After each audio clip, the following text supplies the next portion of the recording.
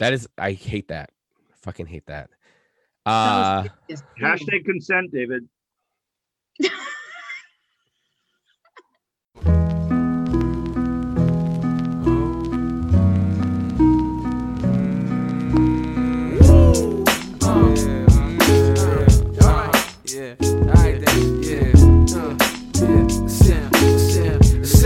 To me. Live from St. Paul and Minneapolis, we are the names you know. This is You want me to be that type of dude, and I want to be who you like me to, but we both know I can't do nothing at all. Oh, yeah. You say there's no use in walking out, and I say jam out. And Maplewood. all right. We are back. The Dave's No podcast. The now regular crew of MJ, Jess, and Zeller. We are episode 198. Guys, we're only 2 episodes away from episode 200. So I think we're going to have an orgy for that episode. I think.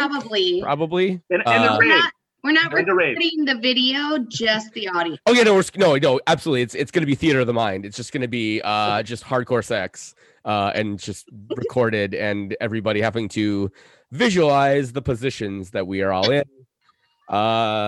Jess. And we're off to a Welcome great back. start. How are you doing? How was your week? My week was good, except that nobody wanted to go to Blackheart for drag night on either Thursday or Friday night with me, and both of you are not forgiven.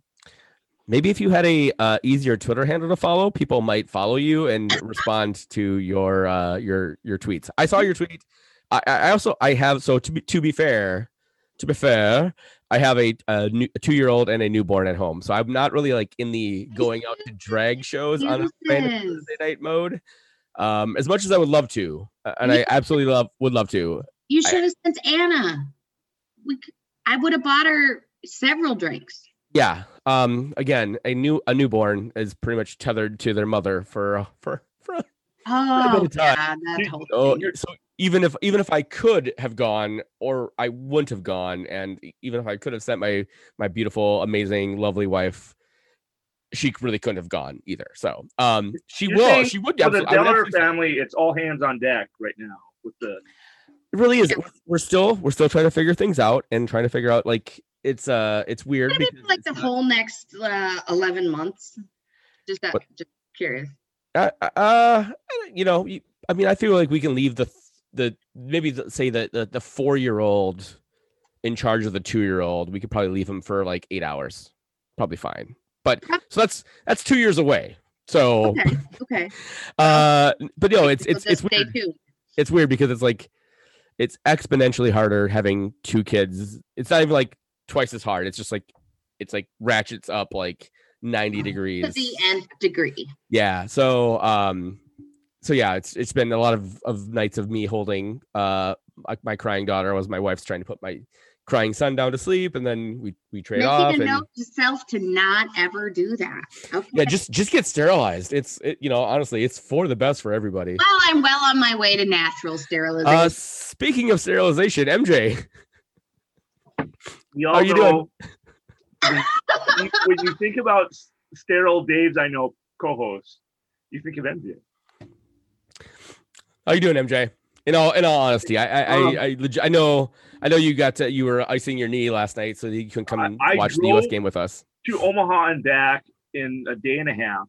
Jesus, man! And to see my grandfather, who, for a while was like, he's got a week, and I was like, oh, gotta get down there. And then I got an update of like, he's doing pretty well, and I was like, I still want to go down, because if he's doing well, that means chances are I can have a coherent conversation with him. Right.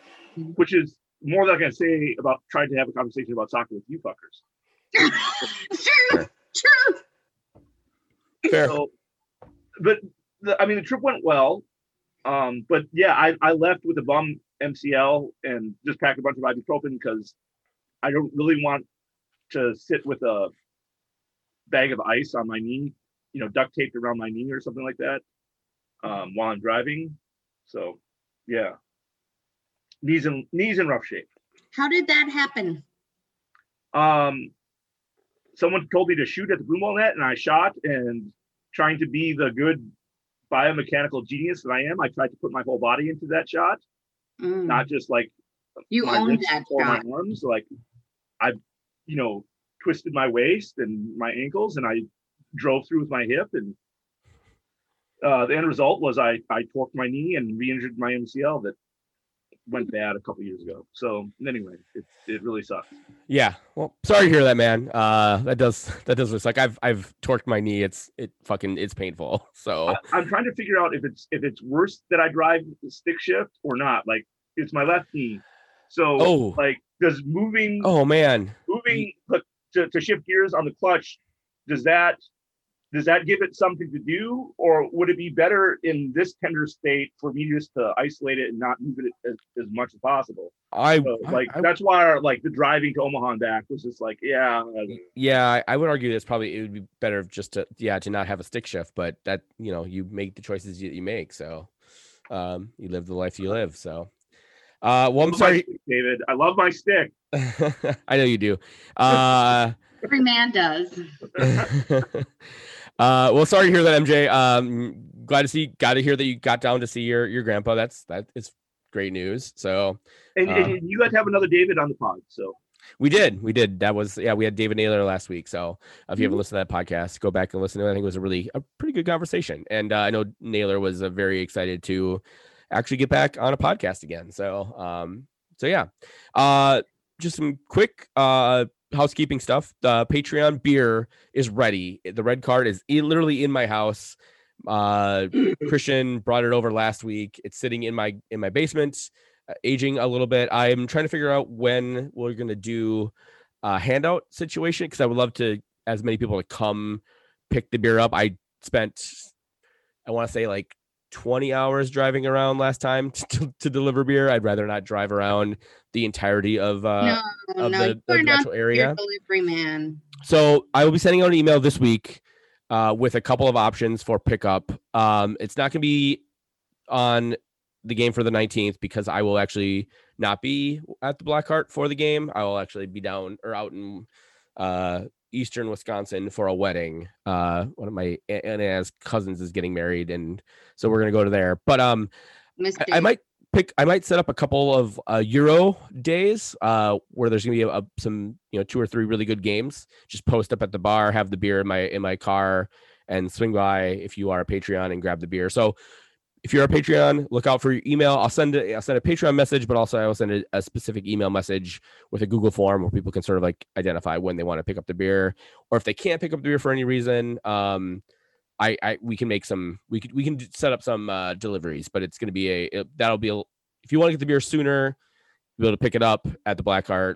If you are willing to wait a little bit, then we can do it probably a delivery situation. So that is the Patreon pitch. Generous of you. I know. I'm a very generous guy, Jess. I'm a generous man, a generous lover. I'm a generous everything. Thank you, MJ. I noted that. Thank you. I will hit you up on if I need any delivery stuff. Especially on the west side of town. I will not hoard all of the bottles in my basement for me. I will actually give them to our Patreons because they are amazing people. We have I think we have, I'm trying to remember exactly the numbers. There are just so many that it's gotten really high. There may be 2 or 3 more beers available if people want to jump on it in the Patreon. I'm not 100% sure. We are brewing another edition of Heath Out Stout. We did hit our goal on that, so that's going to be forthcoming. I'm not exactly sure. I need to chat with Christian about the specifics of that. But if you really want to get it on the Heath Out Stout, now is the time to join. The Daves I know. Patreon. Also, if you just need me to hang out at the Blackheart, like on drag nights, I could do that, and then people can pick up their beer. Hand out beers. Yeah, we can figure that. I'm not a beer drinker, so you won't be, I won't be tempted. We can figure something out. Patreon.com/the Daves I know. In on it. The Daves that you know. All right. So we don't have a Minnesota United game to talk about this week. We do have, so I thought we would actually switch this up and make this a U.S. men's national team podcast. MJ and I both watched the U.S.-Mexico game last night. Jess, did you watch it at all? I would have watched it had I known in advance that this was going to be the topic. I did text you about watching the game last night, by the way. What? I did text you about watching the game last night, by the way. Oh. Yeah, I was in a dark place. Sundays are a dark place. I tend to sleep through them. But seriously, obviously, I like any excuse to go to the Black Heart. And as we go through tonight's agenda, if we could make notes about what games that are not Minnesota United that we might perchance discuss next week, then I could participate.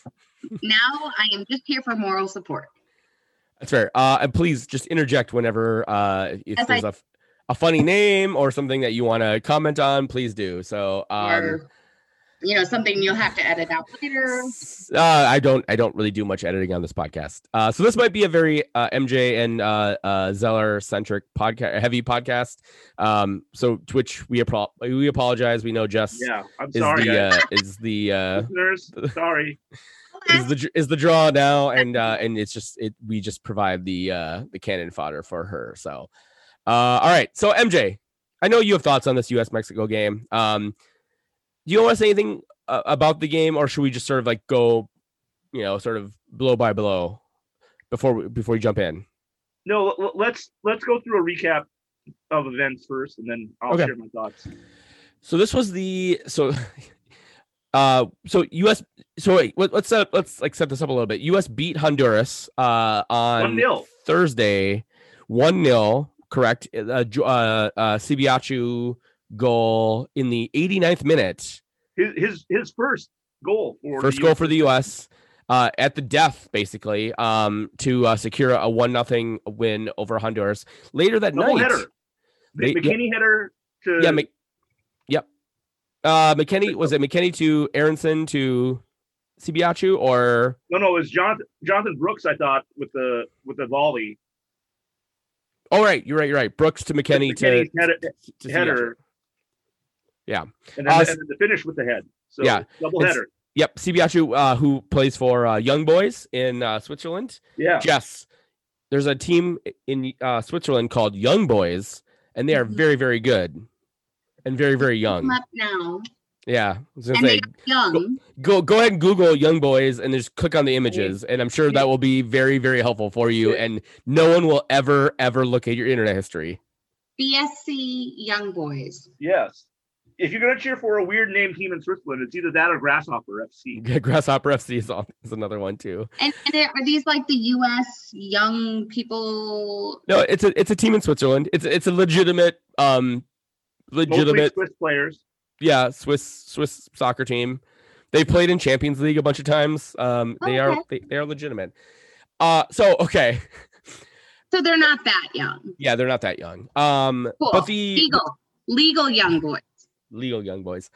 In the nightcap, Mexico drew with Costa Rica 0-0. They had to go to penalties for that one, and Mexico gets through with a really great Memo Ochoa save on the, I think, 6th penalty taken. So I think El Tri beat the Los Ticos on penalties 6-5. So setting up what was everybody was expecting, the USA versus Mexico final on Sunday night in Denver at the Mile High Stadium. I don't even know what the hell the name of the stadium is now, but fun fact, I've been in that stadium. I've sat at the 50-yard line of that stadium for a Broncos preseason game in the very last row at the very top of the 50-yard line. So if you saw any pictures of that stadium while watching any of these games, you see how fucking high it is. You're already like a mile high in terms of like elevation. I was there for a match or for a preseason football game, and I was walking up to like 2 beers. My buddy was there with me, and he doesn't drink, but I was going to bring 2 beers up because then I can drink 2 beers. I don't have to go back down all the time. And I was literally, as I was walking up, this is in like August. I can feel the stadium shaking underneath me. And I'm like, I'm drinking 2 beers or bringing 2 beers up. I maybe was a little high, to be fair, but altitude, but also altitude, and also like the stadium is built to like kind of like move a little bit. Like it's like I was just shaky. So, anyways, long story short, USA versus Mexico happened on Sunday night, and MJ, why don't you tell us about what happened right away at the first goddamn kick of the game, basically? There was a Gasper-like back pass that didn't look like it had enough weight on it, but Mexico didn't intercept that one. McKenzie got to the back pass before the Mexican had it, and then proceeded to try to pass back wide to his right back, which was then intercepted and by Jesus Corona. And Corona goes in, takes kind of a shallow angle shot, but it was a really good shot. It was. It was a really good shot. Stefan really didn't have a chance at it, and McKenzie just really, really hosed the whole back line in the process, because he basically got 2-on-1 right after he turned that ball over. And so his right back, who would normally be able to help him, was trying to be available for a pass. McKenzie didn't see that someone was stepping into that lane. I kind of feel as a center back, you need to know that. McKenzie had a pretty howler of a game generally, and we'll talk about that in a little bit. But I thought after his 2 faux pas in the first half, he settled down quite a bit. But I know you have thoughts on this. So yeah, so this was in the, if you have not watched this game, this was in the 2nd minute. So this game that has been had been pumped up for a long time. Everybody kind of expected the U.S. and Mexico to make it to the final. All of a sudden, in the 2nd minute, it looks like Mexico is going to roll because they've scored a goal. And and to be fair, like they dominated possession for most of the rest of the first half. In the 25th minute, actually, Mexico scored a goal that was overturned by VAR, correctly overturned by VAR. I should add. Was it Herrera who had the header that was called offside? I didn't think it was Herrera, but none of it.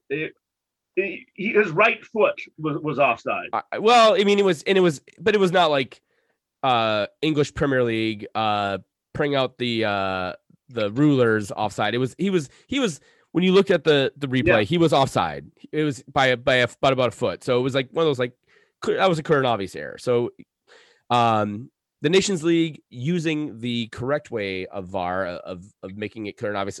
I'll say that right now, because I'm going to roll that back here in a little bit. So Mexico thought they were up 2-0 in the 25th minute. That goal was overturned by VAR, and not 2 minutes later, fucking Gio Reyna scores a goal for the United States. It was a kind of a garbage goal, but also not, because McKennie had an amazing header. So MJ, why don't you tell us what led up the preceded this goal? Pulisic took the corner. Am I right? Right. Yep. He took the corner. All night, Wes McKennie was getting great elevation and timing on his leaps on Pulisic's corners. And no one marking him. He connects with this one.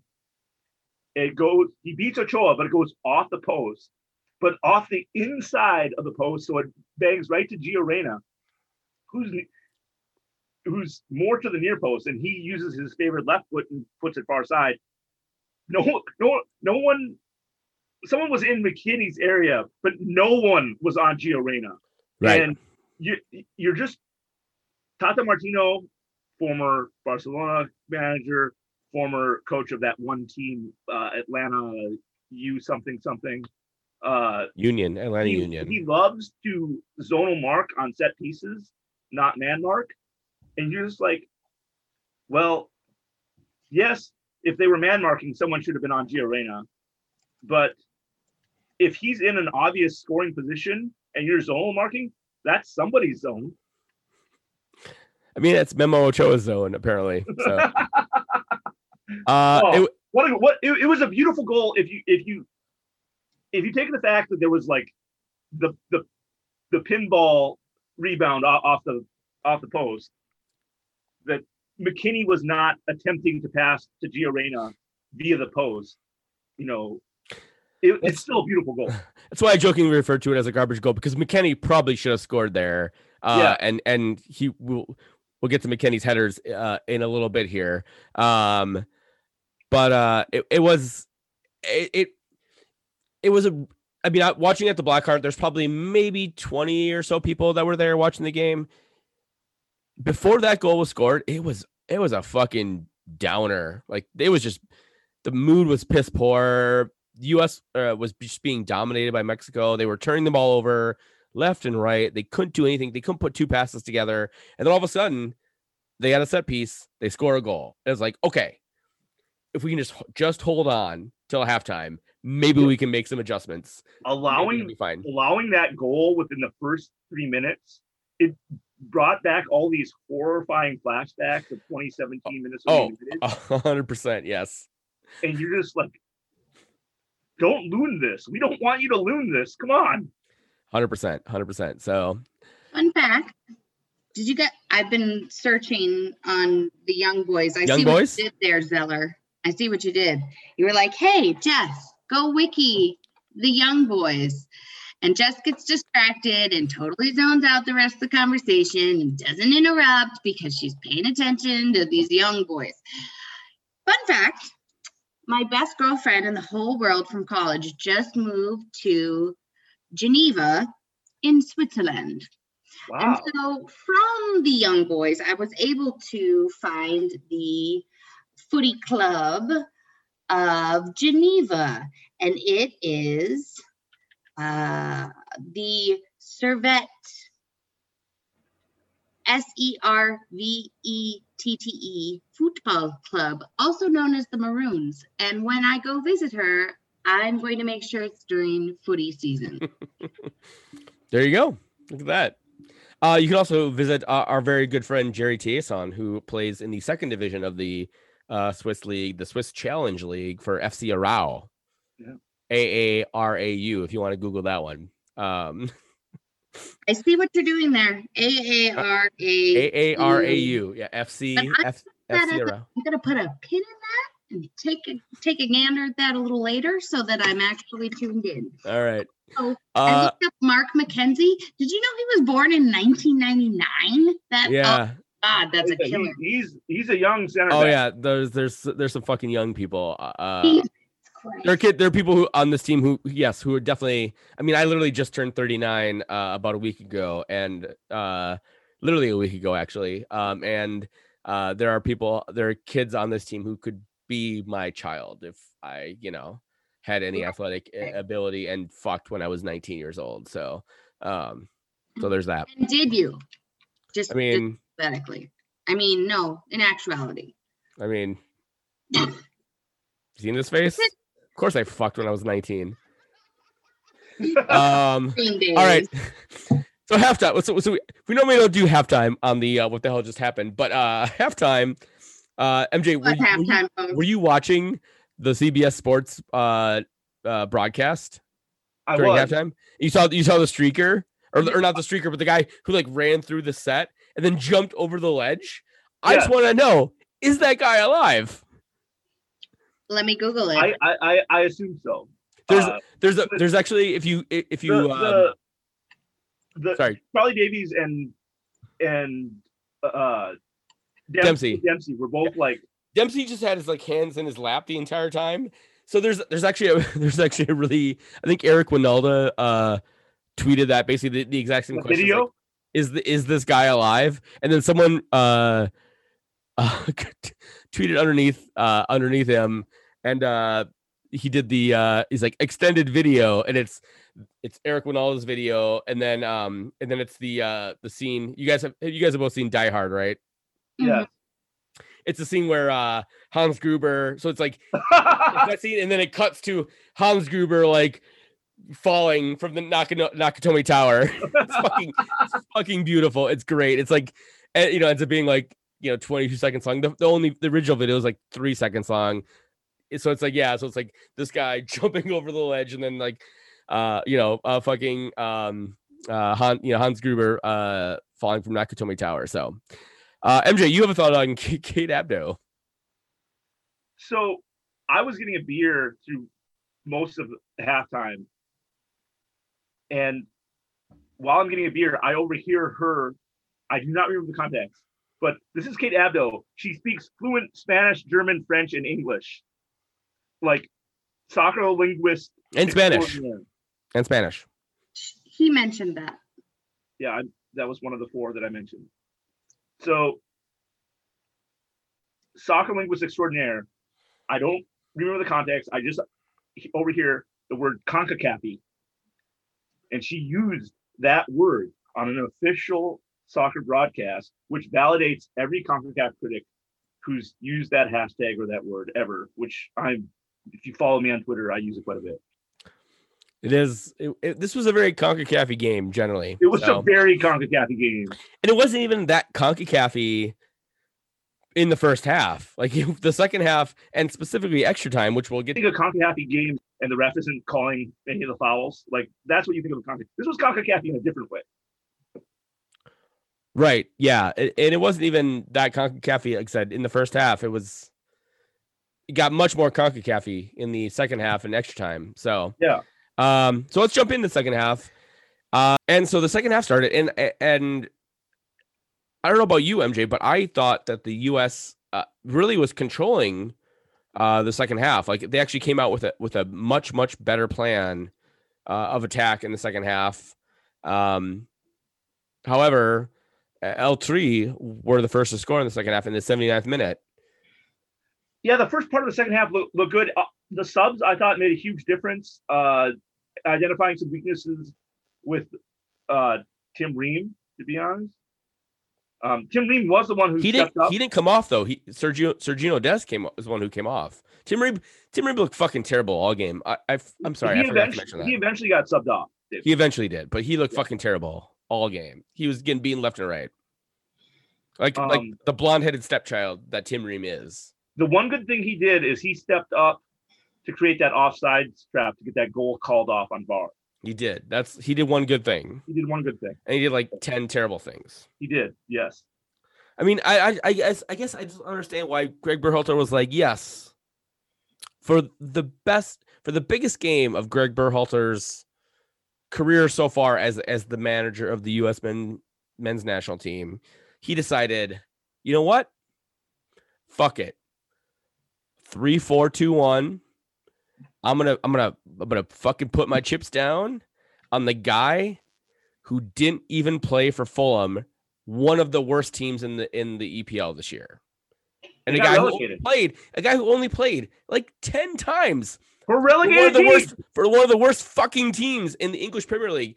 He was like, I'm gonna put my chips on that guy. I don't understand. And I was at the Black Heart watching the game with a bunch of other people, and we're all like, in the 29th minute, I was like, wait, what? So when would be too early to yank Tim Ream off the field and replace him? Put Reggie Cannon on there, push DeAndre Yedlin up, make it a 4-3-3 or something like that. Whatever. Yeah. But no. Take Tim Ream off.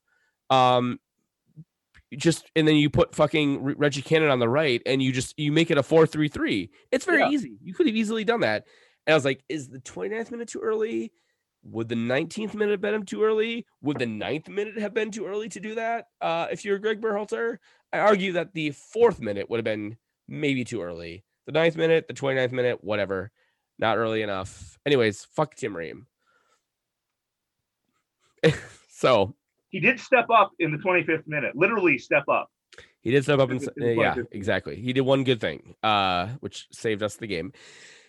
However, in the 82nd minute, another U.S. goal, Weston McKennie, who was denied on his header in the first half, and the goal that Gio Reyna scored, fucking has a great header, scores, makes it 2-2, and holy shit, man! We have a fucking classic, an El Clasico on our hands here.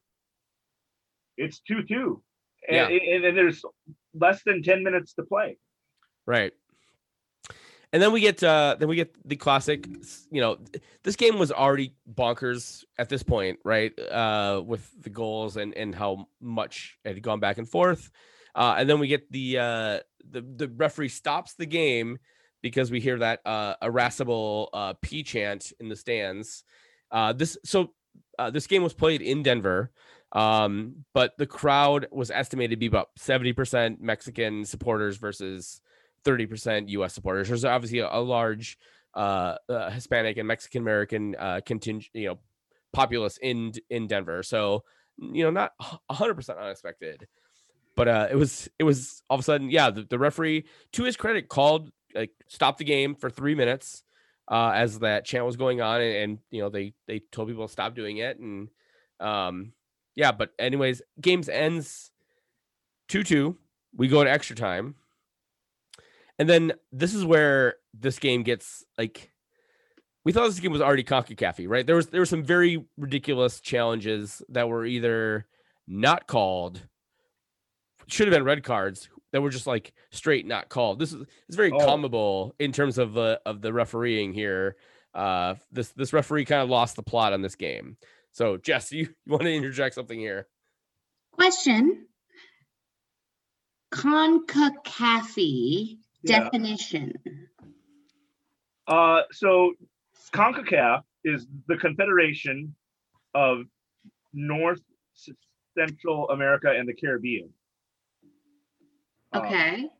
And so that all acronyms to CONCACAF. Right. And what is the international games in CONCACAF tend to have a brand.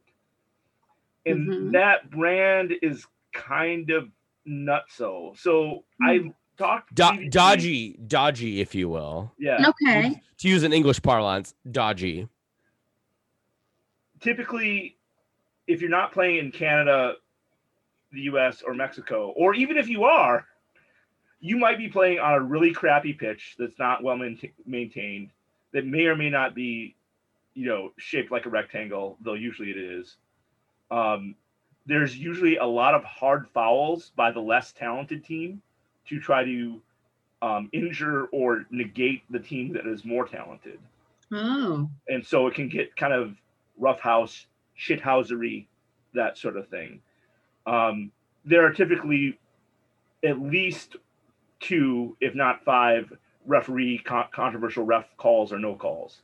And so all this put together comes, is under this umbrella of very CONCACAFy, because we have a football confederation with the United States, Mexico, Canada, Jamaica, Costa Rica, Honduras, and then we have teams like St. Kitts and Nevis and Bermuda, and maybe Montserrat. These small Caribbean island teams. Mm-hmm. And so the gap of talent is wide. The gap of refereeing. I see. Is wide. You're putting down. I got it. We actually include Suriname and Guyana, 2 South American countries, in CONCACAF because they are not good enough for CONMEBOL, the South American Confederation. Yeah. Oh, that's cute. Oh, we'll just take your orphans. That's cool. Yeah, they're not good enough for you. We have to deal with small island nations. Small island nations that are closer to South America than they are North America, but they're all of that shit is in our confederation. Woot is a crazy game, yeah. So CONCACAFy is kind of like shithousery. There's a lot of shithousery in CONCACAF soccer generally. So that's what when we say CONCACAFy, that's what we mean by we saying CONCACAF. There were 2 almost brawls that happened in this match. That sounds like my kind of game. And only one resulted in a yellow card. Right. No one was sent off. The only red card, we'll talk about the only red card in a hot second here. The only red card was not because of a brawl or because of there were at least 2 tackles by Mexican players that should have been red cards. There was one by a U.S. men's national team player that maybe could have been a red card. or a second yellow, at least. But the only red card was actually to the oldest man in the field, Tata Martino, Manager for Mexico. Manager for Mexico. So normally when we talk about bad first touches, it's a bad first touch because someone mishandled a ball that was passed to them. But this was a bad first touch on Tata Martino putting his hand on the referee. That's a no-no. Yeah. You can't do that. You can't touch. You can't touch the ref. Let's jump to that. Yes. No, you cannot. You're not supposed to touch the ref. Sometimes you can. His fingers in everybody's faces, pointing. Rude. So let's talk about this for a second here. We'll get to that right now. In the 111th or 109th minute, Christian Pulisic is pulled down in the box by two Mexican players. No foul is called. Game plays on. Game stoppage. They say VAR. Referee goes to the monitor to look at the VAR. As he's at the monitor, Tata Martino comes over and puts his arm around the referee as the referee is looking at the VAR screen, which is a big fucking no-no. Okay, man, let me take it up here. You cannot do that. And I was watching a very condensed replay of the match on TUDN this afternoon, and he was trying to go there earlier. His own player was trying to keep him away, basically boxing him out of doing this. And then a CONCACAF official came over and was like, no, you stay away. And then he got around that guy and then put his arm around the official. The official just literally turns around and he doesn't even, I don't think he actually saw that it was Tata Martino. He's reached around and pulled out his fucking red card from his front pocket. He was like, "Don't touch me, whoever's bitch. Touching me gets a red card." No. And it was Tata exactly, Jess. Fucking Martino. I get it. I wish I had a red card at the club. It was brilliant. It was brilliant. Anyways, so Tata gets red carded in the 112th minute of the second half of extra time. VAR correctly, absolutely atrocious non-call on the Pulisic was fouled by two Mexican players. Could have called the foul on either one of them. MJ, you have thoughts on this specific which foul is the most important? I hear this a lot in another sport that I play, which I won't mention, but there's all this talk about, well, he touched the ball. He got to the ball first. Baseball? No, broom ball. Broom ball. Duh. But I wasn't going to mention it. You made me break my promise. I'm a liar on the pod. So, no, here's the thing. Sports rules have now realized that someone being reckless just to get to the ball first and take somebody's legs out or body check them, that's not okay. So it's not enough to just get to the ball before the other person does. Maybe they pass it a little bit too far in front of them. Salcedo beats Christian Pulisic to the ball only by a very hard box out that basically body checks him. And then as Christian Pulisic's forward momentum is tripping over Salcedo's leg that he stuck out to reach in and just toe poke the ball a bit, Salcedo actually shoves him. So it was a complete judo move that, any martial artist would be, happy to see in MMA, but this is not MMA. So it was rightfully called. Yeah. A penalty. And so in the 114th minute, Christian Pulisic scores the goal. Just absolutely beautiful penalty kick. Ochoa had no shot at it. It was, and so we're at 3-2 USA. Wait, Ochoa, wasn't he the goalie for Salt Lake? Different Ochoa. This is Memo Ochoa. Ochoa. David Ochoa is a U.S. cap. He was the third goalkeeper in this game. Yeah, he was actually. Yeah, he was on the bench. Goalkeepers, if Mexico had injured enough goalkeepers, we would have had Ochoa versus Ochoa. We very much would have. And then then in a classic display of awesome Mexican fans, Pulisic scores, and then they just throw shit at U.S. players, hitting Gio Reyna, who had been subbed off at this point, which was really, really awesome. With a beverage container of some sort. Yeah, with a beverage container of some sort. So. No. It looked hard and it looked like it hurt in the back of the head. Yeah. We don't throw things. We might throw, comments. We might throw signs. Throw things. So, Jess, apparently you're not familiar with white people at generally non-white people sport events, so like basketball games, and also U.S. v Mexico games, because there's lots of shit thrown. I don't throw shit. Yeah. So U.S. fans have a history of being really shitty. Well, duh, we're ugly Americans. As do Mexican fans, by the way. Let's keep it totally clear here. Like the U.S. fans are not great, and the Mexican fans are also not great for slightly different reasons, but like they're both not great. So okay. Well, I don't throw things, just so y'all know. So anyways, I'm very loud though. So very loud. So Gio Reyna gets hit. Anyways, and we're like, okay, basically like U.S. kill the game off. Please kill the fucking game off. In the 119th minute though, or 100, like I think this was actually in the 119th minute. The Mexican team is taking shots. There are appeals for a handball, and it seems insane from anybody who is watching the game. It goes to VAR, and for some reason, a 2-minute VAR, just looking at the same Zapruder footage over and over and over again, determines that there was a handball in the box by the U.S. men's national team, which resulted in a penalty for the Mexican team. MJ. The ball hit Mark McKenzie's arm in the box, David. It did.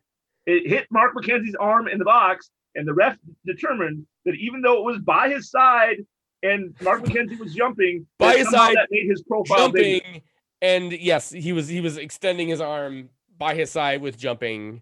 It felt like honestly, man, it felt like the fix was in. This referee, I don't even know the fucking referee's name. I'm not even gonna look it up.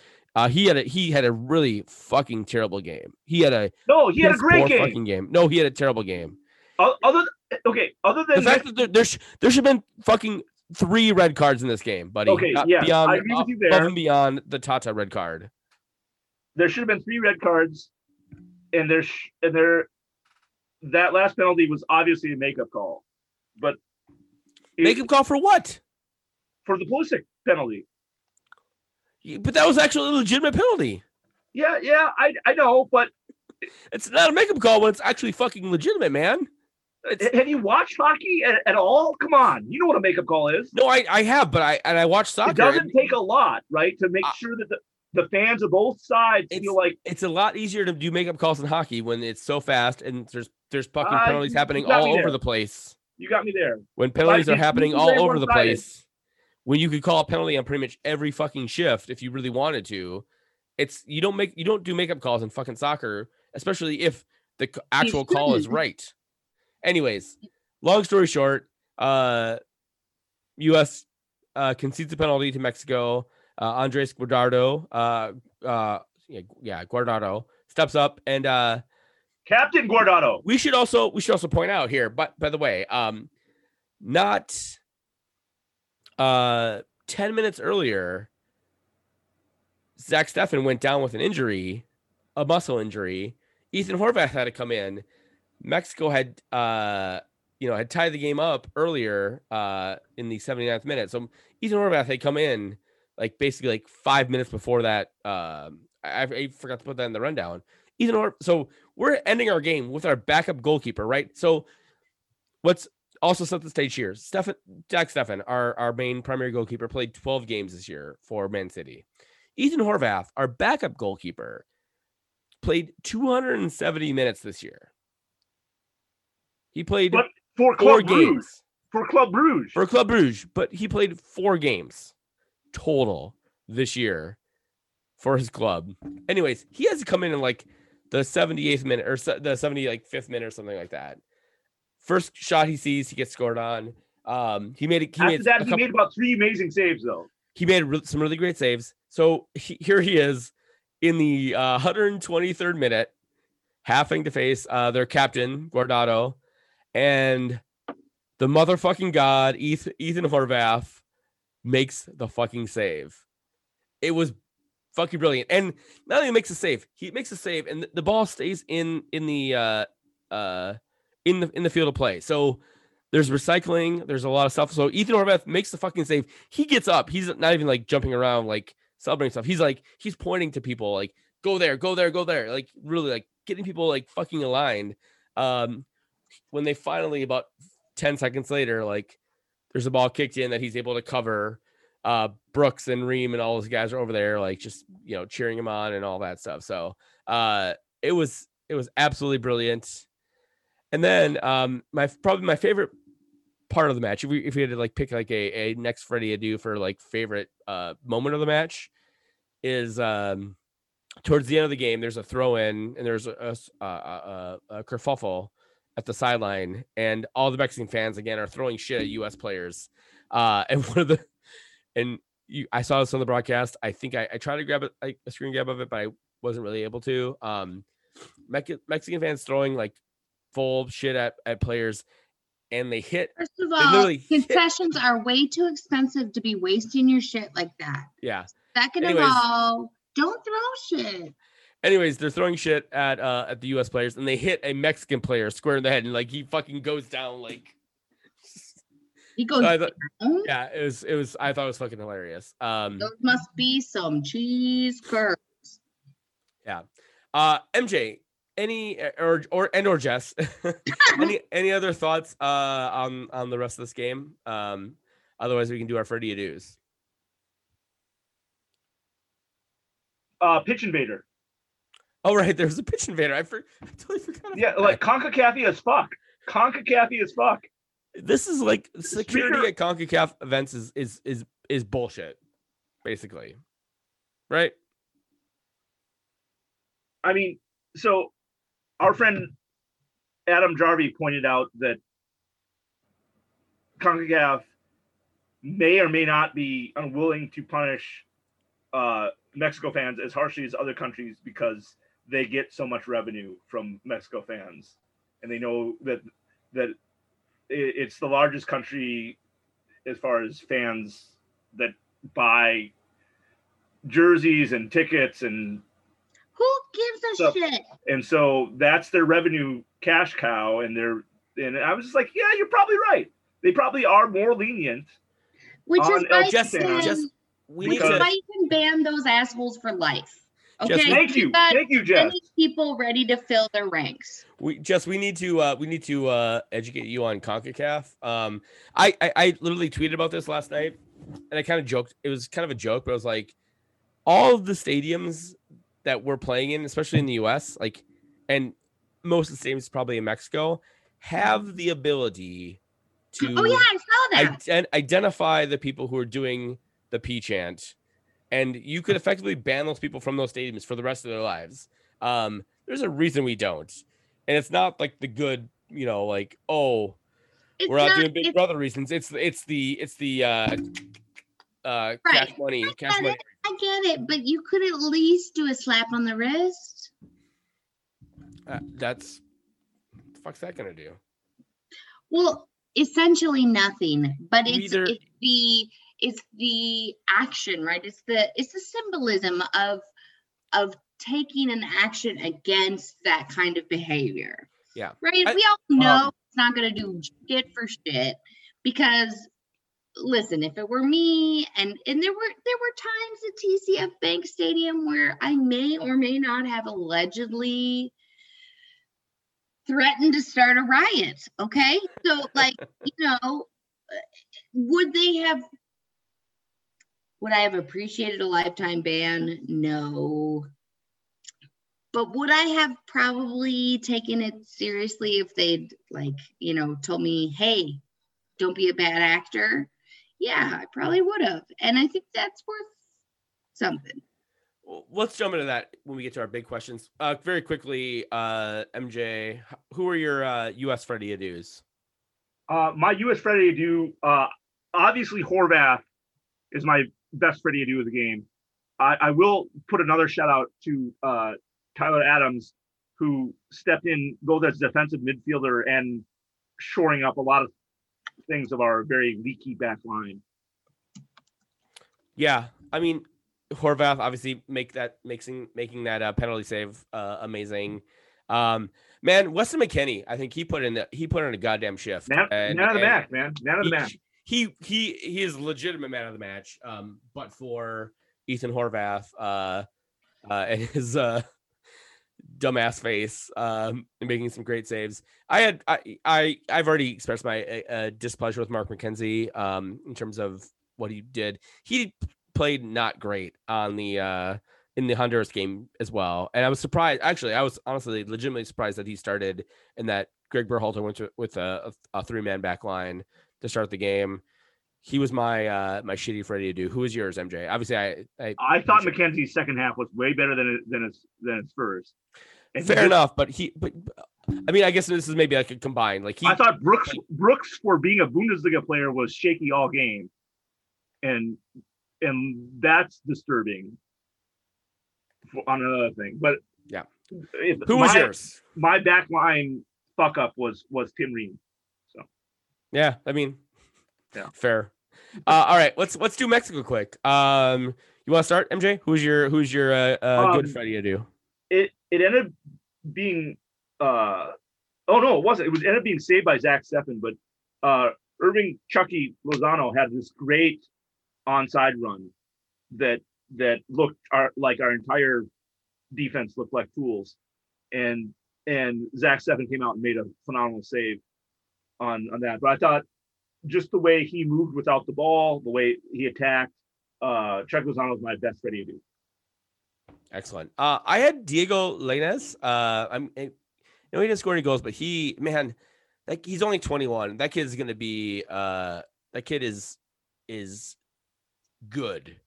Yeah. And I think he was not subbed on early enough. And I think Tata Martino, when he goes back and looks at that game tape, will realize that maybe he should have put Diego Lainez in either in the starting lineup or he subbed him on much, much earlier than he did. Because Antuna didn't do a whole lot. And Diego Lainez did a lot. Yeah, so. He did. He's man, he's the guy I wish that we had, kind of the guy I wish we had in the U.S. men's pool. Like we don't have a kid like Diego. A winger who can cut in and horizontally and yeah. I mean, maybe Yunus Musa could become that player, but like Elian is like he's that right now. He's already fully developed. So I would love to see somebody like that develop in the U.S. men's national team pool. Who's your shitty Freddie Adu?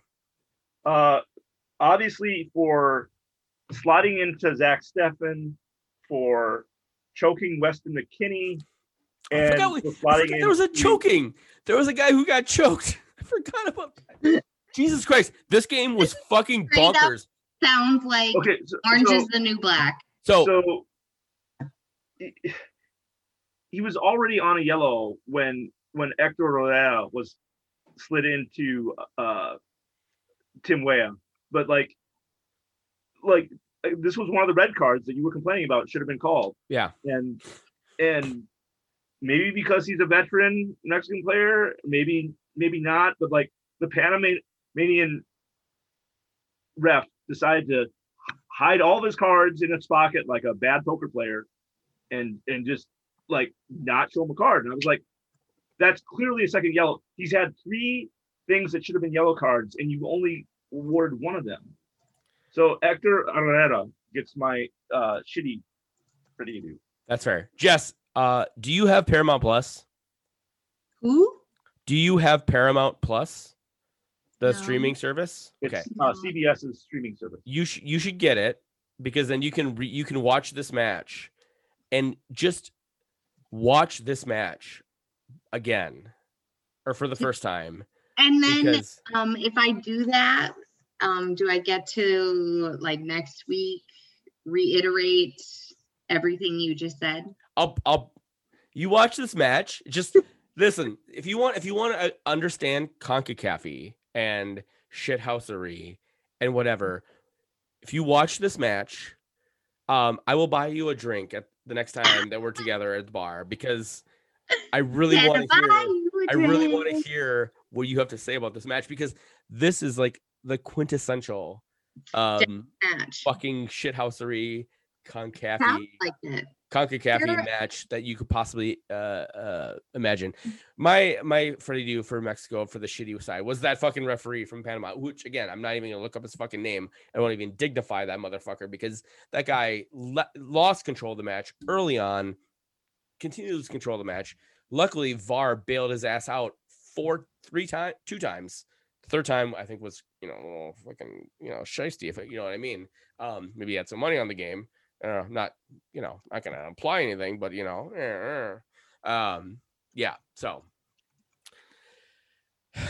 all right. So, his name's John Pity. I don't care. I don't want to know his name. Pity. Now you do. I pity the motherfucking fool that let that guy referee a fucking final. Anyways, this brings the U.S. versus Mexico. Nope. First, I must note that while y'all were chatting about things that you know about, I was looking up things that I don't know about, like the adjective / adverb. I'm not on English major duty right now. CONCACAFy. And I found a New York Times article that thrice says that's so CONCACAFy. It's New York Times, US v Mexico soccer. Look it up. They do it with a CAFFY as opposed to however y'all have been doing it on the agenda. And John Pity, PITTI, was the referee. So the more you know. Fuck that guy. Yeah, that fucking asshole. Anyways. Asshole. Good research on him. CONCACAFy. I will say that Kate Abdo uttered it into an official live broadcast before that article was written. Yeah, she did. It's out there. It's been out there for a long. It's been out there. I know. I just felt really validated. A long time. Happy. MJ. Learn it, know it, use it, say it. MJ. So me and you have been watching the U.S. men's national team for a long time, and Jess, you feel free to jump in if you want.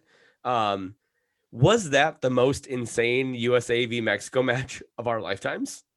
Okay, I'm gonna bring up two competitors. Because I will say I think it was, but go ahead. Bring your competitors. There was the 2002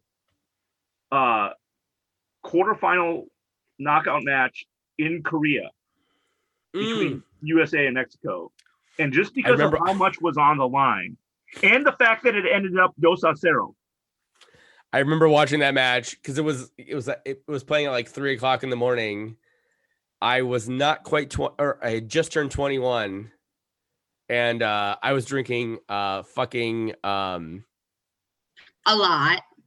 No, what's that Jamaican beer that's in little bombers? Red something. Red Stripe. Red Stripe. My buddy who is Brazilian. Nux, everybody. My buddy who's Brazilian. Not Jamaican, but he was that 2002 is how I got really into soccer. I got really into Liverpool, and I got really into the U.S. men's national team. I got really into Liverpool because of Michael Owen from that England squad who was playing for Liverpool, who was fucking amazing. And I got really into the U.S. men's national team because they went to the quarterfinal. And yeah, my buddy who was like part Brazilian, like half Brazilian, so he would host parties at his place, and so I was like I would go to bed at 9, wake up at 12. So I took like a 3-hour nap, and then we would stay up until 8 o'clock in the morning watching the fucking World Cup. So that's like the year that's the year I got into soccer, buddy. I misspoke. It was the round of 16, not the quarterfinals. But anyway, yeah. Brian McBride, Landon Donovan with the 2 goals. 2-0. Now, this was not the most CONCACAFy of matches. Like, it doesn't hold anything. It doesn't hold a candle to this Nations League match as far as CONCACAFiness. It's very much smash and grab, though. But when you say what is the most insane, USA versus Mexico, because of what was on the line, getting to the next round of the World Cup, 2-0, like that's pretty insane. The other one that I'll bring up is the 2013 US versus Mexico World Cup qualifier in Columbus. That is the one where it was 2-0. Dempsey gets taken down near the end line. He goes up and he shanks the penalty kick about 6 yards or 8 yards wide. Like it was it deliberate or not? His face and body language revealed nothing. He didn't look super disappointed. He didn't have a wink or a smile. But there's been a lot of theories that he missed that on purpose, just so it ended up in the Columbus 2-0. There's actually a joke about that on the pregame for because they put up a graphic of people who've scored against Mexico, and it was a Gooch. So Gooch 1, Charlie Davies 1, Clint Dempsey 0, Kate Abdo 0. Yeah. And Dempsey was like, well, I could have scored against Mexico, but I so they made light of that. So, okay. So the other question I have is there's a duopoly apparently, clearly atop of CONCACAF, right? It's US, it's Mexico, 1 or 2. Who has the edge right now? Who do you think has the edge right now? Going to this match, I believe Mexico had our numbers on senior side things 6 out of the last 7 times. So now it's 6 out of the last 8 times. I'm still going to give it to Mexico, the edge to Mexico, even though we're young and hot and they are old and cold. I still give the edge to Mexico. They also don't have a 9, man. They don't have an actual striker, so whatever. Do we have an actual?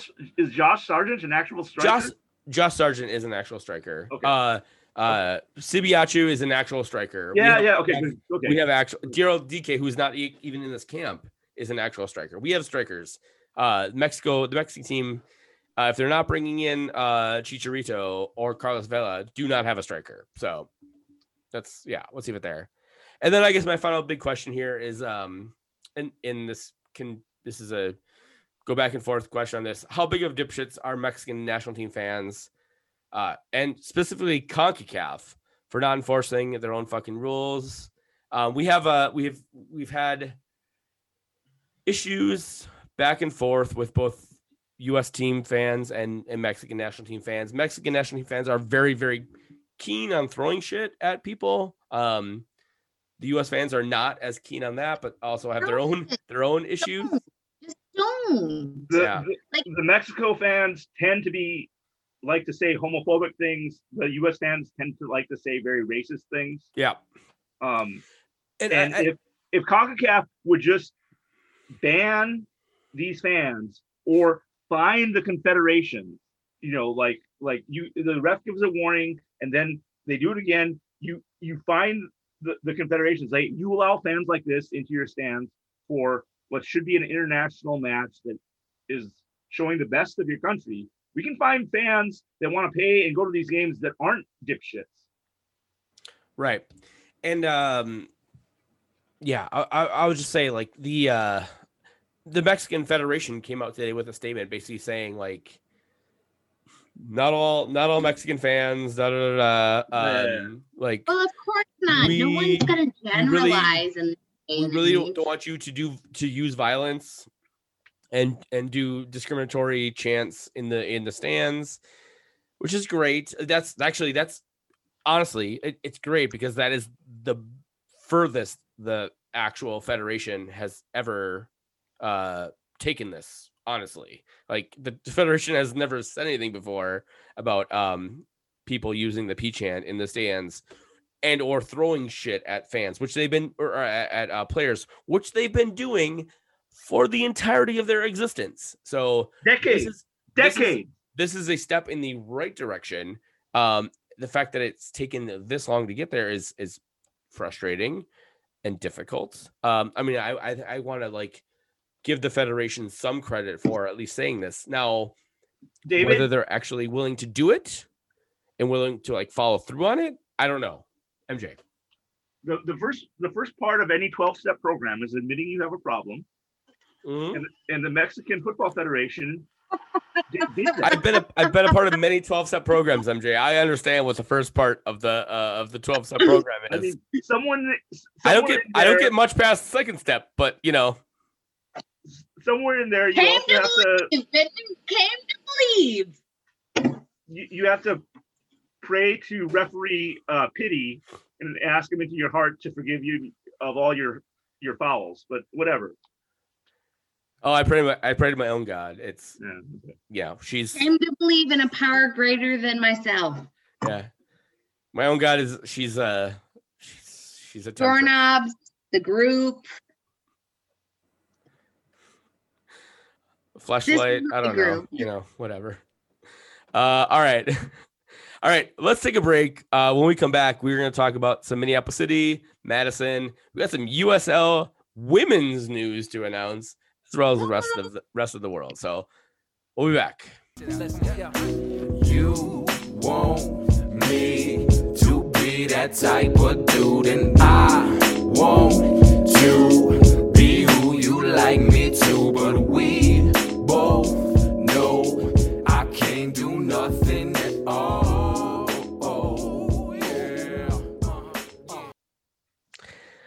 All right, and we're back with the Minneapolis City Minute. MJ, me and you went to the Minneapolis City game. Jess, you need to come to a Minneapolis City game sometime this year. Yes, was that last night as well? No, that was last night as well. Saturday night. So this Saturday, I had no plans. This Saturday, you're coming to Minneapolis City. Are they the Flamingos? No, that's Mason. No, that's Madison. Wait. Hold on. Let's get the Minneapolis City Minute here very quickly. Yep. So this weekend, City beat the ever-loving fuck out of Med City 2-0. Med City had a 5-1 yellow card to shots on goal ratio. Minneapolis City scored 2 goals, so that was awesome. And that was 5 yellow cards. 5 yellow cards. Only 1 shot on goal. 1 shot on goal, yeah. And so Minneapolis City won 2-0. They were undefeated going into this game. They were. Both Minneapolis City and Med City were. Only one team leaves undefeated. And also, shockingly, Duluth FC lost to Sioux Falls. So Minneapolis City is top of the table. And MJ, you have a little bit more information on this, right? They tied it up in the 89th minute. Duluth tied it up in the 89th minute. And then in stoppage time, fucked it up.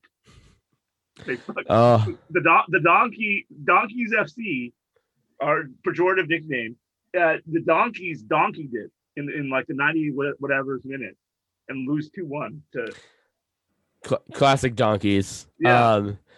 So me and my wife and my wife's family are going up to Cayuga, Wisconsin, to bury her Anna's grandfather in like early July. And the plan is to for that to happen on the 2nd of July. And I was like, wait, there's a Minneapolis City Duluth match on a Wednesday, the 30th of June.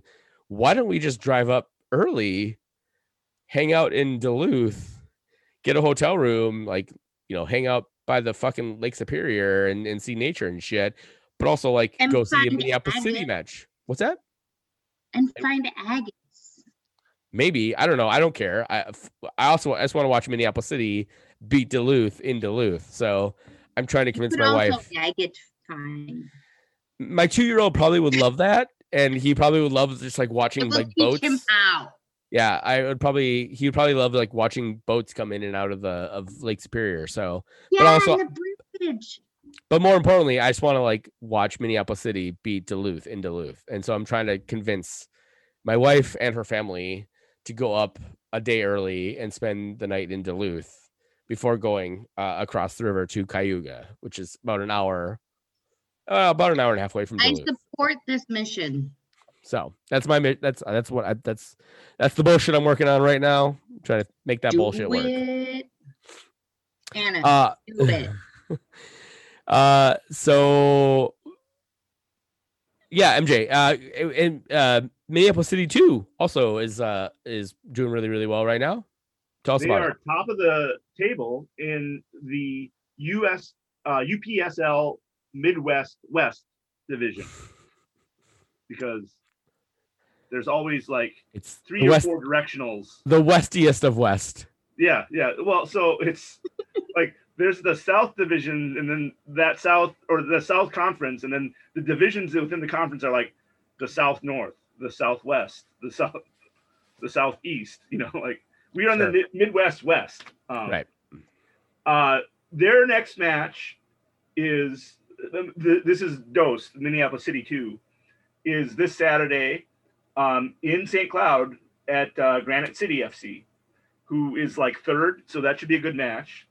And then the senior squad next matches, they play this Wednesday, June 9th, 7 p.m. at Dakota Fusion. So I don't know why you'd want to drive to Fargo on a Wednesday evening, but if you are in Fargo this Wednesday, you should check out Dakota Fusion. Like we have maybe City. One listener in Moorhead, so yeah, guy in Moorhead, go to the fucking Dakota Fusion match, cheer for Minneapolis City. Yeah, or cheer for your home team. I don't care. Go to that match. No, cheer for Minneapolis City. Send us pictures. We'll send you something. This Saturday, Jessica, it will be your chance to see Minneapolis City. They are away, but they are only in St. Louis Park. Like they're not playing they're not playing in Minneapolis. They're playing a away match in St. Louis Park High School, known as Oriole Stadium. So this Saturday, 7 p.m. against Joy Athletic. Joy Athletic? We can't beat them. They are joyous. We are going to make them the most unjoyful NPSL North team ever this Saturday. Yeah, they're not very good. Well, with a name like Joyous, I'm not surprised. They have 2 really good players. One used to play for Minneapolis City, and the other one used to play for a really good team in Portugal. Yeah. I like your names for this actual particular derby, MJ. You wanna throw them out there? Yeah. So I was talking with some Minneapolis City higher ups at Udapils. Like, what are we gonna call this derby? When we had a in-state in the Twin Cities area rivalry with a team in St. Paul, it was the Green Line Derby. Now that VSLT isn't playing in the league anymore, but we have this Joy Athletic team. We want to call it the 394 Derby or the Whitney Brown Derby. So, listeners, let us know. What do you think this derby should be called? Wait, what are the options? The 394 Derby, because that's what you take from Minneapolis to get to St. Louis Park. Fair enough. Whitney Brown used to play with the Crows, now coaches and plays with Joy Athletic. And he's the oldest guy on that team. I say the Road Construction Derby. That's pretty good. Yeah. Yeah. What? Not fair. I think there's better options, MJ. I appreciate your contributions here, but what do you think? I was trying to think of something because St. Louis Park is not. You don't need to take 394 to get to St. Louis Park. You don't. You don't have to, but like that's the only way I go. I was gonna say, I don't know. I don't know. I'm not saying I have good ideas. I'm saying there's a better idea out there. If we call it the Coen Brothers Derby, that's misleading because they are only associated with St. Louis Park. They have no really associations with Minneapolis. Right. I'm not saying that. I'm just saying like I think there's a better name, and I don't know what it is. Call that in the traffic when they're like reporting on traffic. Do they call that not the crosstown? Well, the crosstown is down in the south, like Bloomington, Richfield. When it's really congested, 394, 94 business. What do they call the that? Lowry Tunnel? Oh, the Lowry Tunnel Derby. Traffic. I don't know. It's not really Lowry Tunnel though, because it's like that doesn't get you to St. Louis Park. It's right. It just gets you. It gets me there. Listen, let's ruminate on it. We'll figure it out. Like listeners, add us and let us know. Yeah. At MJ Matsui with all your suggestions for Jess. Yes. At Jess, whatever the Yeah. One. All right, let's do very quickly Madison, Ford Madtown, Bro Down. I did not get a chance to watch this game. I was celebrating my wife's birthday with my family on Sunday, and so I missed Madison's first loss. So I've never seen Madison lose this year, and therefore Clara has never seen Madison lose. So we're gonna keep it that way. But they did lose 1-2 to Omaha at home. Omaha. MJ, any other specific thoughts? Did you watch this game or? I did not watch this game. Okay. If it were in Omaha, I would have been tempted to stay in Omaha next day. Right. Yeah. And see Union in Omaha for the first time, but it was in Madison, and I want to get back to in Middle America. So, but yeah. It's a bummer that it's their first loss. It's pretty tight. The top 4 or 5 teams in that division are all pretty close. So even though this drops Ford Madison to 4th and Union Omaha is in 1st place, they're really only like 1 win away. Madison basically has played 1 more game than they do, so they have 1 more win. So with the game in hand, anything can happen. There's the heart that matters most. There's a very, very real possibility that I may have tickets to a couple of Madison games later this summer. My in-laws who are selling their condo in Madison at the end, towards the end of this month, are buying a house in Minnesota in St. Paul in July, and so they bought a season ticket or a partial season ticket package. In 2019 for the 2020 season, which did not happen. So they now have some tickets to some games. So I may or may not be in possession of a couple of tickets to go to 4 Madison games. If anybody is interested in going to those games, after party, you can slide into my DMs or shoot me a text or whatever. Back at the door. All right. And then, so this is like late breaking news. USL announces a pre-professional women's league. This is from in The Athletic. Meg Linehan and Jeff Reuter article just dropped maybe about 2 hours before we started recording. MJ. Yeah. So yeah, MJ, tell us a little bit about what was in the article. There's going to be 8 teams. They're going to call it the W League, which is the same name of another women's league that happened about 7-8 years ago. There's going to be 8 teams, 7 teams from existing ownership groups in the USL, either the USL Championship, League One, or League Two. And then there's going to be 1 independent team that doesn't have any USL affiliation, and that independent team's going to be from Minnesota. Sadly, the players are not paid. This is per usual. Since work goes unpaid. Yeah, we don't like to pay women in this country, so it is amateur. I think there's a path to pay women's sports. this Yeah, is that's US what they tell us all the fucking time, Zeller. So this is a USL league, but it's also in the more of the NPSL model, which in that it's college. It's gonna be a lot of college players. So because the NCAA is fucked up, you can't pay college players to preserve their amateur status. I'm so over it. If people could pay them, done. I don't disagree with you. Yeah, I don't either. It's the we have a lot of fucked up shit in this country and a lot of fucked up systems in this country, and that is a very good reason why we should fucking burn it all down. Yeah. However, it within the construct of what we have, like this is great news. There has not really been a great functional second division of women's soccer. Like we have NWSL now has like been established, and it's great and it's going really well.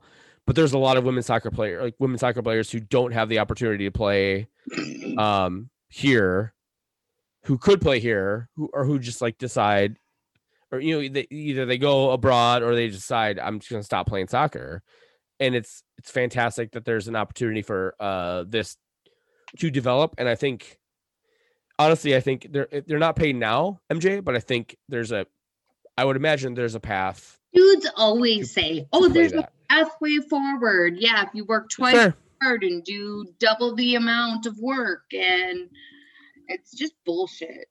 Like, pay people that are good. If people are good at what they do, pay them. If you can't pay them, peace out, motherfucker. Yes, that's a fair point. 100%. I agree. How many unpaid internships have each of us worked at? 0. I worked at a few, but I also could afford to, because I did not have to like worry as much about my bills. Pay that. Get paid. Yeah. Cardi B. I will point out that the independent team from Minnesota is women owned and women run and women led. So women owned just means women oppressing women. It's okay. Holla at your girl. Come at me, bro. I'm ready. Honestly, it's great that there's another women's league, so that there's actually, we can maybe develop a system of highlighting more women to play, who can play soccer, who may go on to other countries. Like, how many USL players have gone anywhere you can get paid, ladies, go. Well, here's the thing, Jess, is that like the US, I don't know how much you follow the NWSL, but like there's a lot of so you're hitting on yourself by there. Right. Anyways, fair, so there's a lot of women who are really good soccer players who don't actually even get a chance to play because there's just not enough roster spots, because there's only 9 teams in NWSL. MJ, I think there's 9 teams. So there's women, there's amazing women soccer players who live in the US who just stop playing soccer because they can't play for an NWSL team, and they don't want to go to Europe to play soccer. This is just another opportunity. Go get paid, ladies. Keep playing. Go get paid. Well, what I'm saying is that this is an opportunity for them to keep playing, to then go get paid in Europe or something, or by NWSL team. It's not an ideal situation. To every woman her own, right? Like, I am not discouraging any woman from playing that has a passion and desire for the game. Like, if this is right for you, go play. But I believe in getting paid for talent. I agree. So, Jess, this is one of those unfortunate situations where progress is slow. Duh. Story of our lives, motherfucker. And equal. So you got to start somewhere, right? Like in the US, we have men's leagues where the top division is paid, the next two divisions are paid, and then you get down to the amateur teams that aren't paid. Mhm. Right now, If I weren't good enough to we play, only have one league that's paid for the U.S. in women's, Mhm. and this will set up another women's league underneath that. You got to start somewhere, I mean, do what makes you passionate, but at the same time, I'd rather get paid for what makes me passionate. We all would. Truth, Right. but we're not all good enough to get paid. And correction, it's 10 teams because I forgot about Racing Louisville. So for all the Racing But Louisville, you guys know I'm just busting your balls because that's what I'm here to do. and we thank you for that. Yeah. No, 100%. 100%. MJ. No, But that's you're what right. you need to bust our balls. Yeah, no, you're 100% right. Like it is. Ideally, yes. Ideally, they'd all be paid and they all be paid properly. Minneapolis City, the team we just talked about a minute ago, doesn't pay their players. They provide like housing and like they do like scholarships and stuff like that. But like technically, they're supposed to pay to play on that team, and that's a men's team in. Well, good. At least they're not getting paid either. The 5th division of soccer, right? So it's this would be a 4th division. Sorry, yeah, thank you, MJ. This would be like technically a 2nd division of U.S. Women's soccer, and most players I think all players in the 2nd division of men's soccer get paid. So you are right; they should get paid eventually, and hopefully like sooner rather than later. Popularity and demand, they do get paid. I think because I think here's the dirty secret in U.S. soccer is that like the women's game is much better than the men's game. So I've heard, and the level of soccer at the U.S. at the women's game is much better than it is at the men's game, and that there are I think there are a lot more like if we actually truly developed a soccer infrastructure in the U.S.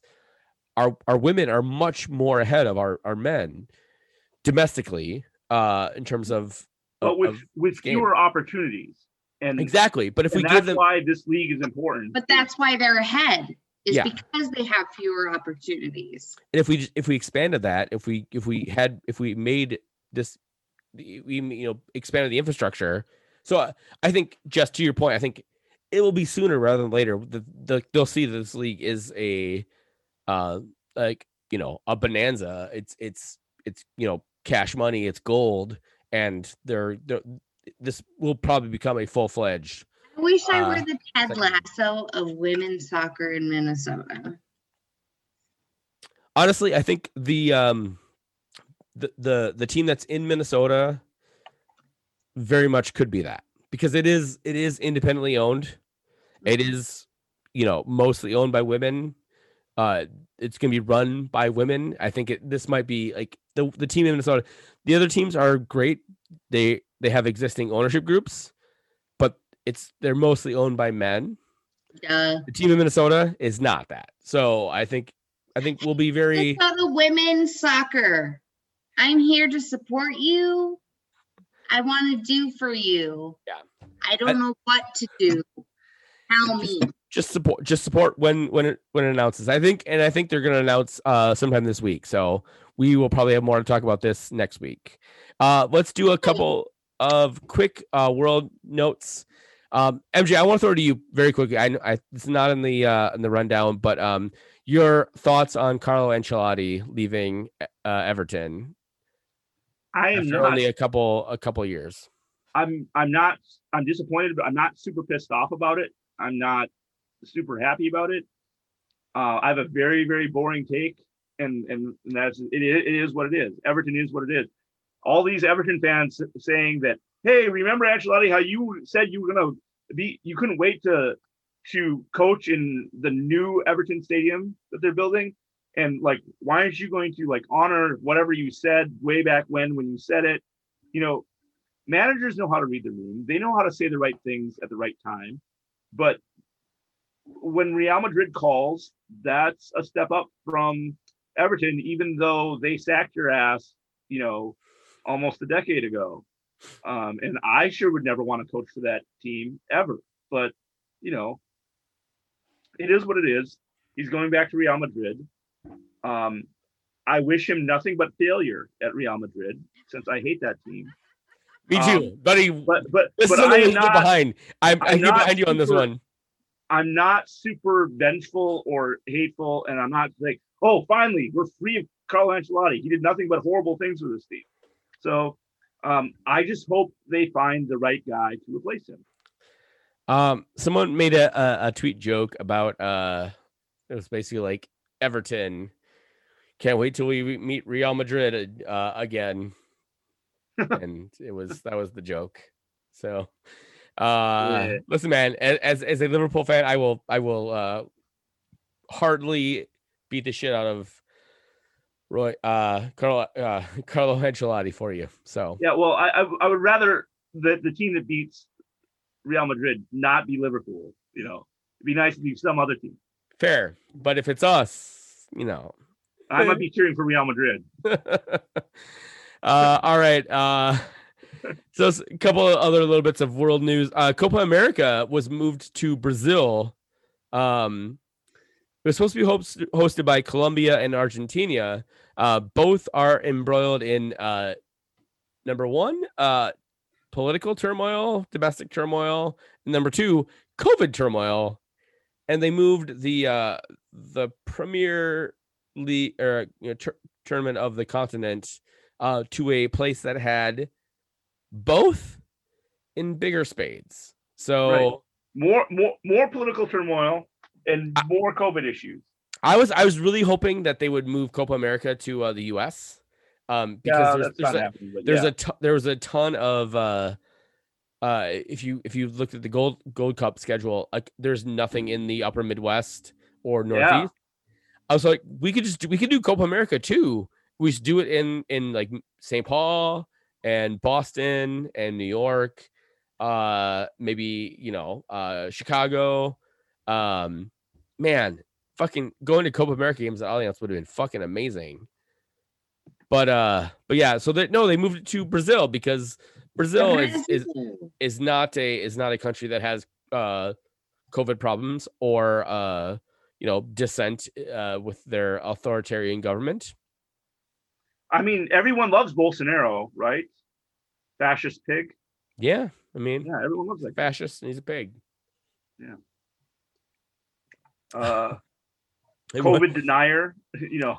Yeah, I think not that big of a deal. He had COVID. He got COVID. He's also COVID denier. So I don't know. Yeah. I think I never had COVID. Yeah, we need to bring. We should have brought Eric Silverbrandman on and or Rodrigo to chat about this stuff. Let's talk actually the rumors that I really want to talk about. Roy Hodgson to MLS, buddy. Roy Hodgson. It's He's not coming as to MLS. Good as the Sam Allardyce. It's not to MLS rumors from a number of years ago. It's not Big Sam. It's not Big Sam, but this is actually a legitimate rumor. Roy Hodgson. So, Jess, if you're not familiar, Roy Hodgson he's a journeyman manager who's been managing for 40 years, something like that. He's been around for a long fucking time. He loves football. He managed. Did he ever manage Everton, MJ? No, not that I'm aware of. He managed Liverpool for a very brief period of time, and it was recently Crystal Palace. Yes, he was at Crystal Palace. And Grasshoppers, which is the worst name ever. Like Crystal Palace just makes me think of unicorns and ponies and. So, have you ever watched The Crown? I have. Okay. You understand the Crystal Palace is the where the Crystal Palace was, right? No. The Crown is set in Crystal Palace. Shit. Sorry. Have you ever watched Victoria? Victoria is the one. Okay. Yeah. So when Prince Edward mentions Crystal Palace, the Crystal Palace that he builds a little Crystal Palace. He did. That's where the Crystal Palace ground sits. That's why they're called Crystal Palace. Very British. Yes, yeah. That's why they're called Crystal Palace. Carry on. Anyways, doesn't matter. Roy Hodgson has mentioned that he would be interested in a move to MLS to manage an MLS team. Jess, MJ, I will throw it to you guys. Which team do we desperately want Roy Hodgson to manage? Atlanta United.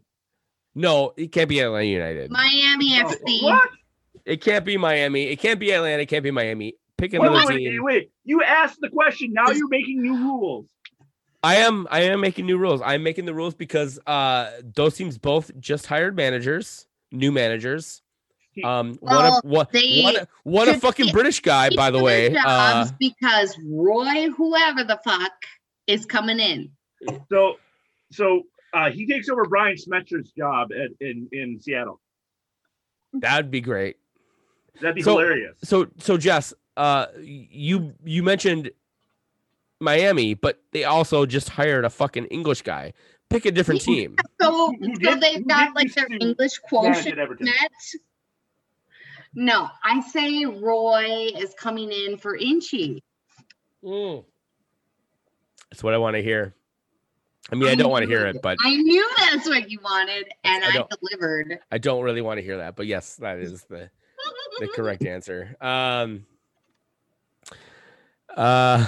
Yeah. The quote from the article that you linked on MLSsoccer.com.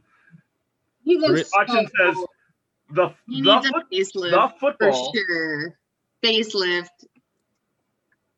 The football seems to be coming on in leaps and bounds in the USA.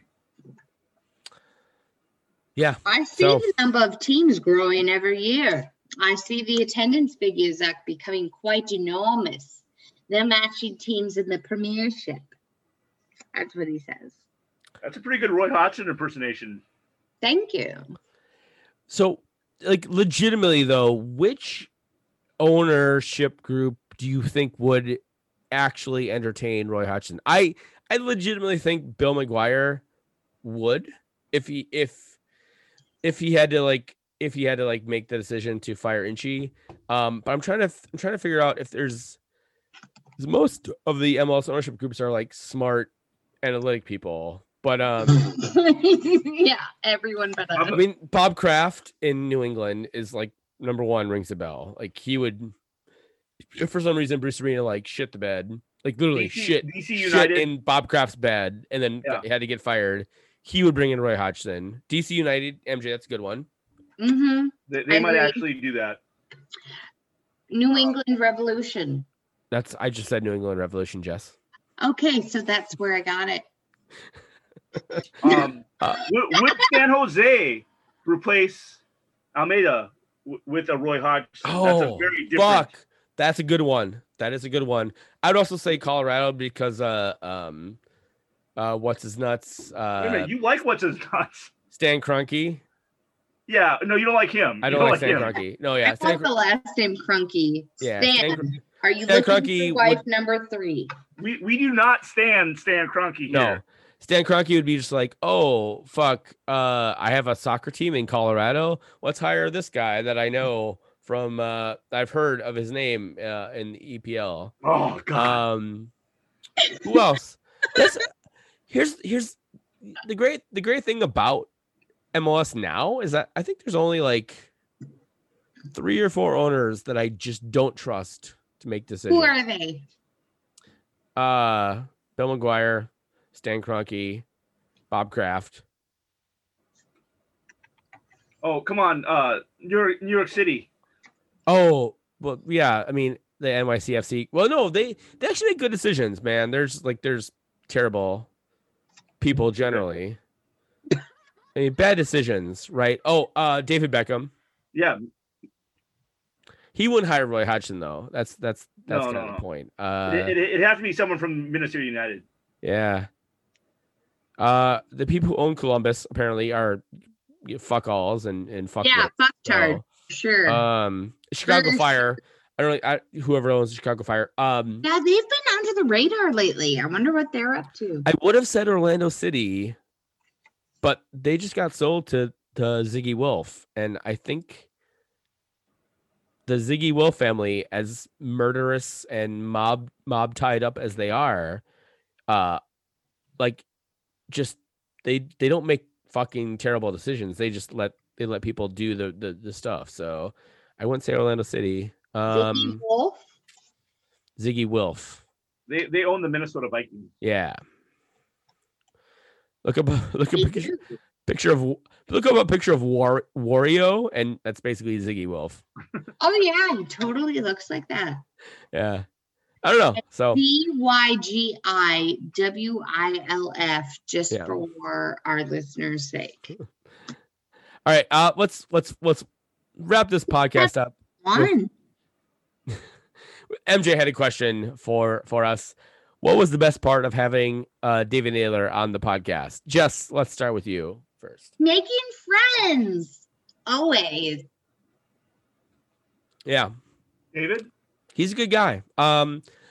Listen, man, I've only met David about a year ago. Randomly, he was like, "I'm gonna be at Blackheart because I'm in town." And I was like, "I'll be at Blackheart. I'll show up." He's a good dude. He was on the has desires to rejoin the Thunderball with the sticks and the percussion. Yes. He was on the zone coverage podcast for Minnesota United. They ended that abruptly without really any notification to him, which kind of fucking sucked. He lives in Iowa. He drove up here a bunch to cover the team. So the guy's a very smart dude, and he's a good guy. And when he told me that, I was like, man, you can come on the podcast anytime. So we'll have him back. We'll have David Naylor back, hopefully with MJ, so he can MJ and him can discuss drumming techniques or whatever. But yeah, it was the best part of having him on the podcast was MJ wasn't here. So thank you. Someone got the answer right. All right. So rate and review our podcast wherever you get it. Please, 5 stars, only 5 stars, maybe 1 star. Only 5 stars. If you're gonna give a shit enough to rate it, give it 5 stars. If you made it this far, you got to give it 5 stars. DavesIKnow.com, Patreon.com/Daves, the Daves I Know. We'll have that beer out, email out soon. At TDIKMN on Twitter. I'm at Texas Ower. MJ is at MJ Matsui. Jess is at Jessica 1440839 392. There's a 9er in there. There's a 9er in there. Also, we're really trying to convince her to get a better fucking Twitter handle, but she refuses. I would totally will. Except that now that it's kind of a thing, it's a theme. I think we should have a Patreon level of gets to rename Jessica's Twitter handle. I'm totally down. $30 a month. If someone wants to give us $30 a month, we can rename Jess's Twitter handle. Whatever the fuck you want, like at super $30 a month. And you gotta do it for at least 3 months, and we'll rename Jess's Twitter handle. All right, we've been the Daves. You know, this is the Daves. And no, we can't do nothing at all. Oh yeah. We do our thing, son. Long as you do yours, land here become fecund. Yeah. We do our thing, son. Through the act we attract two, hope to reach one. We do our thing. Do it. We do our thing, son. Some will paint a piece, some will spray with a machine gun. It's mad work to be done. We do our thing, son. Nothing at all.